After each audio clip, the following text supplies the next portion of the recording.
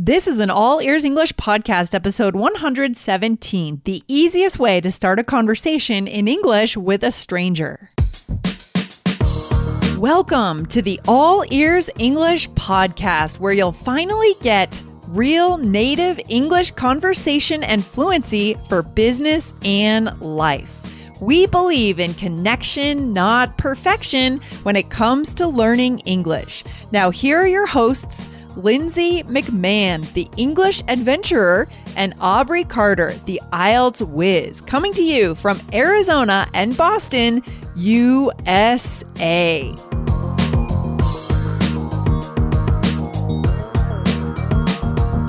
You don't need to always feel awkward when you start a conversation with a native speaker on the street. Today, get 2 clear tactics to start a conversation in English on the street or in the park.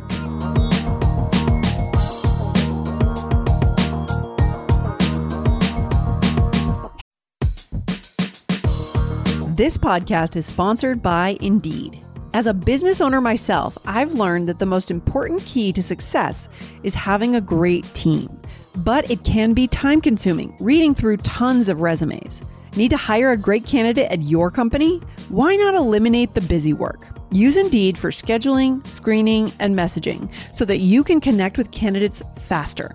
Just in the minute that I've been talking to you, 23 hires were made on Indeed, according to Indeed data worldwide.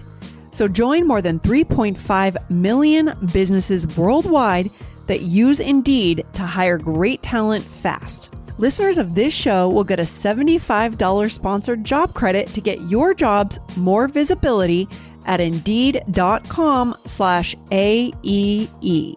Just go to Indeed.com/AEE right now and support our show by saying you heard about Indeed on this podcast. INDEED.com/AEE. Terms and conditions apply. Need to hire? You need Indeed.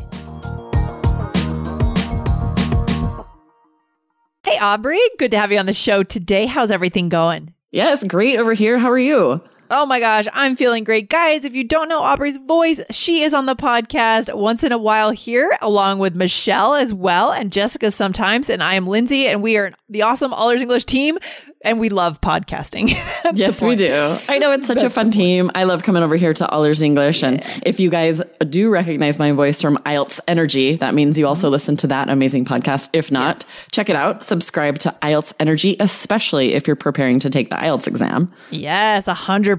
Go over there and follow that show, guys. So today, Aubrey, we're talking about, easy ways to start a conversation in English with a stranger, because I think a lot of our listeners do struggle.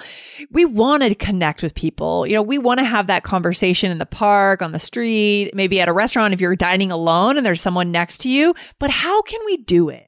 Yes, exactly. This is one of the trickiest things for me in Spanish right now. I really want to, create these opportunities for conversations, but it is tricky sometimes to know, how can I approach someone? What could I first say? You don't want to make it awkward. Yes, exactly. So in today's episode, we're going to have a bunch of ways, a bunch of ideas for you guys on how to do it. But so there are 2 kind of props that we can use, right? When it comes to 2 kinds of props. One of them is if the person has a pet, a dog. Usually they're walking a dog. We don't really walk our cats. So usually it's a dog. And what would be the second thing that could be a prop, a conversation starter? Michelle. Yes, if someone has kids or if you have kids. This works all the time for me. I can give you some details. All right. I want to hear, you said you have a little story about your trip to Mexico. Yes. So tell us how this goes for you. So I'm constantly looking for opportunities to practice my Spanish when I'm in Mexico, and it's not always easy. There will be people there who speak Spanish, but what do you say? How do you start the conversation? But when I have my kids with me, the twins, it's so much easier because they are so outgoing and they'll just go up and start talking to someone. So we were on the beach and they were collecting shells, and there were some cute Mexican ladies collecting seashells, and they ran up to them and asked if they could see theirs.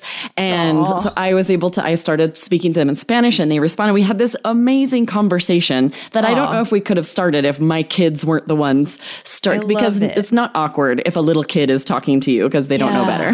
Right. So what do you do typically if your kid runs up, talks to the person first, and you're like, oh, this is a good opportunity to practice my Spanish? What would you say as you first go up and catch up with your kid? What would you say to that person? Often I'll say something to my child sort of with them there. So that's what I did this time, right? They were talking and I was like, oh, tell them thank you. Cause she had like given my daughter a shell. So she said thank you.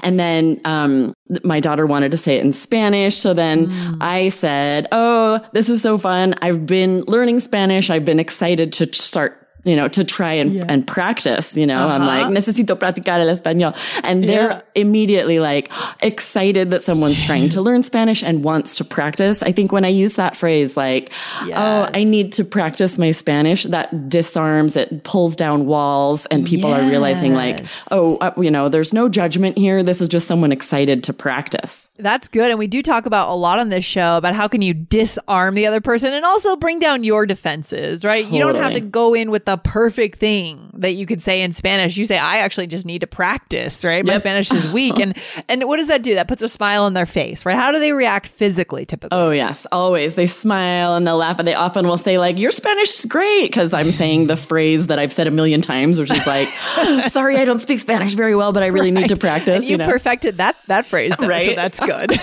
Yes. And now I'm getting to the part where I can understand what they say back and continue the conversation. And then I often, if we hit a word I don't know, I'll just say in Spanish, like, oh, how do you say that in Spanish? And they always seem really happy to share, right? I think it was seashell this time. I was like, oh, ¿cómo se dice this? Just point at the seashell. And then it becomes this sort of spirit of collaboration and learning some words. And then my kids started asking, how do you say that? How do you say that? Oh, I love that. That is so good. This really is. So it's kind of like letting someone else lead, letting the kid lead, letting your dog kind of be there. And that's the other piece, right? Is if you have a dog, do we want to teach any phrases today for our listeners?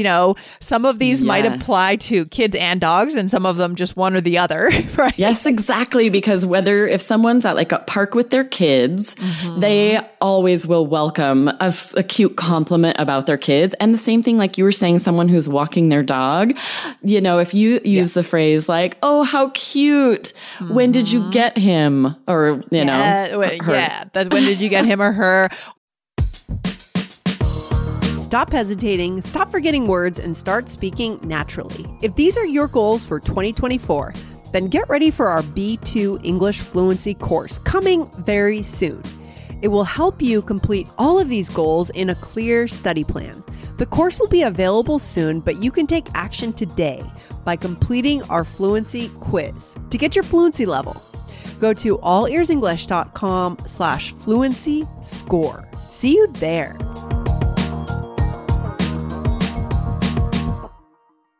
Or how old is another one? How old is he or she? And that could apply to kids or dogs, right? Of course. Yep. They might ask you how old, or, oh, how adorable, right? I love that expression, adorable. Yes. Don't you? How adorable. How old is she? Or how old is he? We do get, it's funny because our twins both have long hair. So often people think they're both girls. Poor William. Yeah. Oh, and no. He's quite delicate looking too. So I often, how old are they? And or how old is she specifically about him? But I'm never offended. Don't worry about that, Yeah, no, totally. That sounds like such a good experience for your kids to be in Mexico and being able to be exposed to the language from such a young age. I mean, that's amazing. They got really excited. They came back and they're like, we want to learn more Spanish. And they're not in Spanish classes at school. So I'm trying to help them learn some at home. But you're right, to have a positive experience early with the language and see, I could use this. I could use this in my life is really motivating. Yeah, it's also cool how you guys are, this is not like a huge big deal vacation. It's just kind of a weekend trip for you guys, right? So you're not making a huge deal out of it. You're putting them in the culture in a way that's so natural. It's just, we're just here for the weekend. It's kind of, I like the idea as opposed to making a big deal. It's like happens more often this way. So they'll become fluent in Spanish at some point. I'm pretty sure. For sure. Cool. That's a huge perk of living in Arizona that we're so close to the border. We have that opportunity. But also because of that, there are a lot of Spanish speakers who live here in Phoenix. Yes. So we're very much motivated to. And it's a lot for like a lot of you listeners out there. There are a lot of English speakers that live in your town, in your city. And it is motivating because you want to be able to communicate with them. I love that. That's so good. That's so good. So what else could we say? So if we're talking about, let's imagine that the person has a dog, going back to the dog piece, you could say something like, is he friendly or can I pet him? Not for kids, but for dogs. Right. But this is combined because I have one daughter who's just obsessed with dogs. So every time we see a dog, she wants to pet it. So that kind of forces the interaction where I will ask like, oh, do you mind if my daughter pets your dog, and then they'll always say, yes, of course. And then, of course, we're going to chat while my kid is petting their dog. I mean, it is true that having a dog really opens up a lot of conversations for you. Yes. And, not life-changing conversations, but conversations that just kind of make the day a little more pleasant. For sure, right? It takes all the awkwardness out of it. These are interactions that natives have all the time, right? This is the best, just to ask someone about their kids, ask someone about their dog. That's so normal and natural. They expect it. They welcome it. And you can also ask, what breed is your dog? What kind of dog is she? And most dog owners love to talk about their dogs. Oh, they do. Oh, totally. Sure. They'll say, oh, he has a little bit of this, a little German Shepherd, a little Border Collie. They will talk forever about it. But I love the idea. I mean, both kids and dogs are a great way to start a conversation with someone on the street. So guys, if you do have that opportunity, do this, right? Take advantage of this opportunity, right, Aubrey? Yes, exactly. And think of how awkward it might be if you, just sit back while either your child's petting your dog or who knows what, but you can just diffuse all of that awkwardness. Just even if you're a little shy, right? Yes. Force yourself to make that connection. Don't worry about your grammar. They're going to be excited to chat with you and just break down that wall. I love that idea. This has been a great episode. Lots of strategies and tactics that you guys can put into action right away. So good. So guys, if you are not following All Ears English, make sure you hit follow. In the next episode, we're going to talk a little bit about brain science and learning English. So I can't wait to get into that one, Aubrey. Yes, awesome. I will see you there. All right. See you there. Take care. Bye.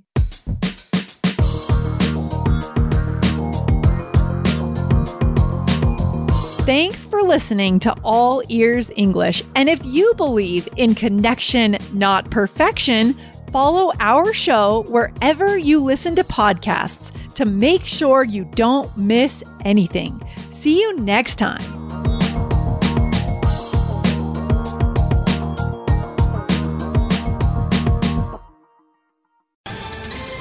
Ohio, ready for some quick mental health facts? Let's go. Nearly 2 million Ohioans live with a mental health condition. In the U.S., more than 50% of people will be diagnosed with a mental illness in their lifetime. Depression is a leading cause of disability worldwide. So why are some of us still stigmatizing people living with a mental health condition when we know all of this? Let's listen to the facts and beat the stigma.